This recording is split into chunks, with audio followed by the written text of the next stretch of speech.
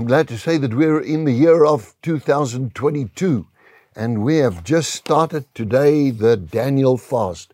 Based upon this book, if you can't get this one, there's a second one on prophetic prayer. It'll work for you just as good. And so this one here is the one I'm working chapter by chapter, and we'll be covering as we go along. The first one starts at Ephesians chapter 6. But let's just do a little bit of a introduction to the Daniel fast. It's something that I think is so important for us to understand. You know, when in 86, I called out 40-day fast at the beginning of the year. Let's start the year. Let's fast. And so 86 was like, okay, everybody's fasting, and water, 40 days. So the dear people, I love them so much. Some of them lasted 3 days, and they said, I'm off, I'm overboard, I'm not going to make it.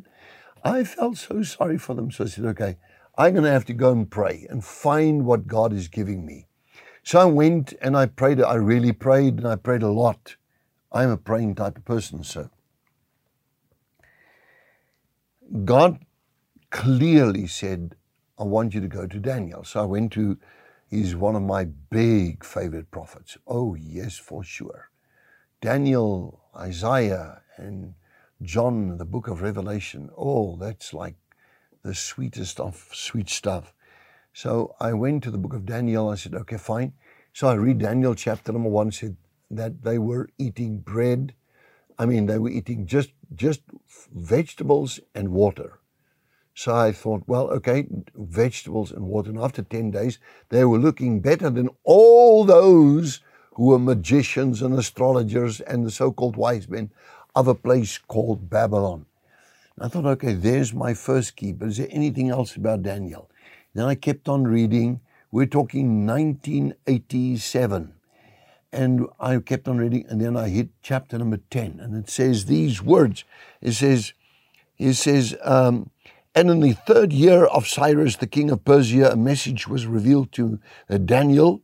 And then I'm just going to go straight to verse 2.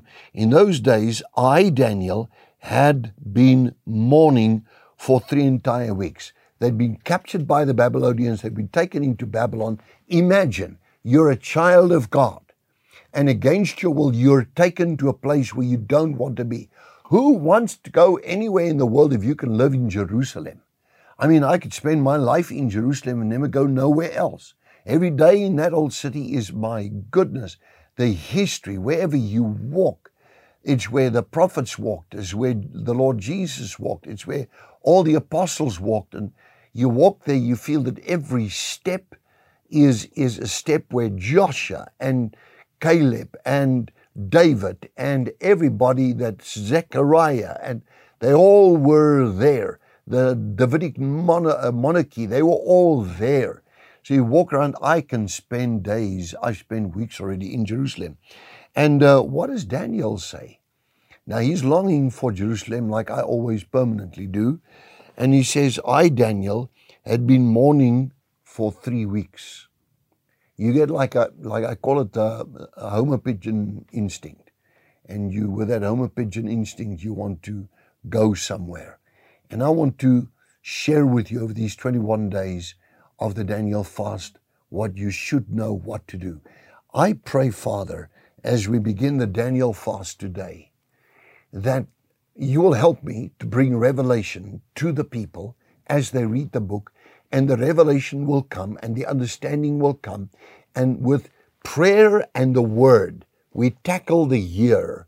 And as we enter this year, it is 2 times 22, double completeness. So God be with us, nothing can be against us. Lord, we ask your help. I'll be with them every day, and we'll all be together in this. In Jesus Christ's name, amen. Did you enjoy that? We would like to connect with you and share much more with you. Just click on the link below and follow there, and it'll open up a whole world, a whole new experience of great things of God just to bless you. We love you.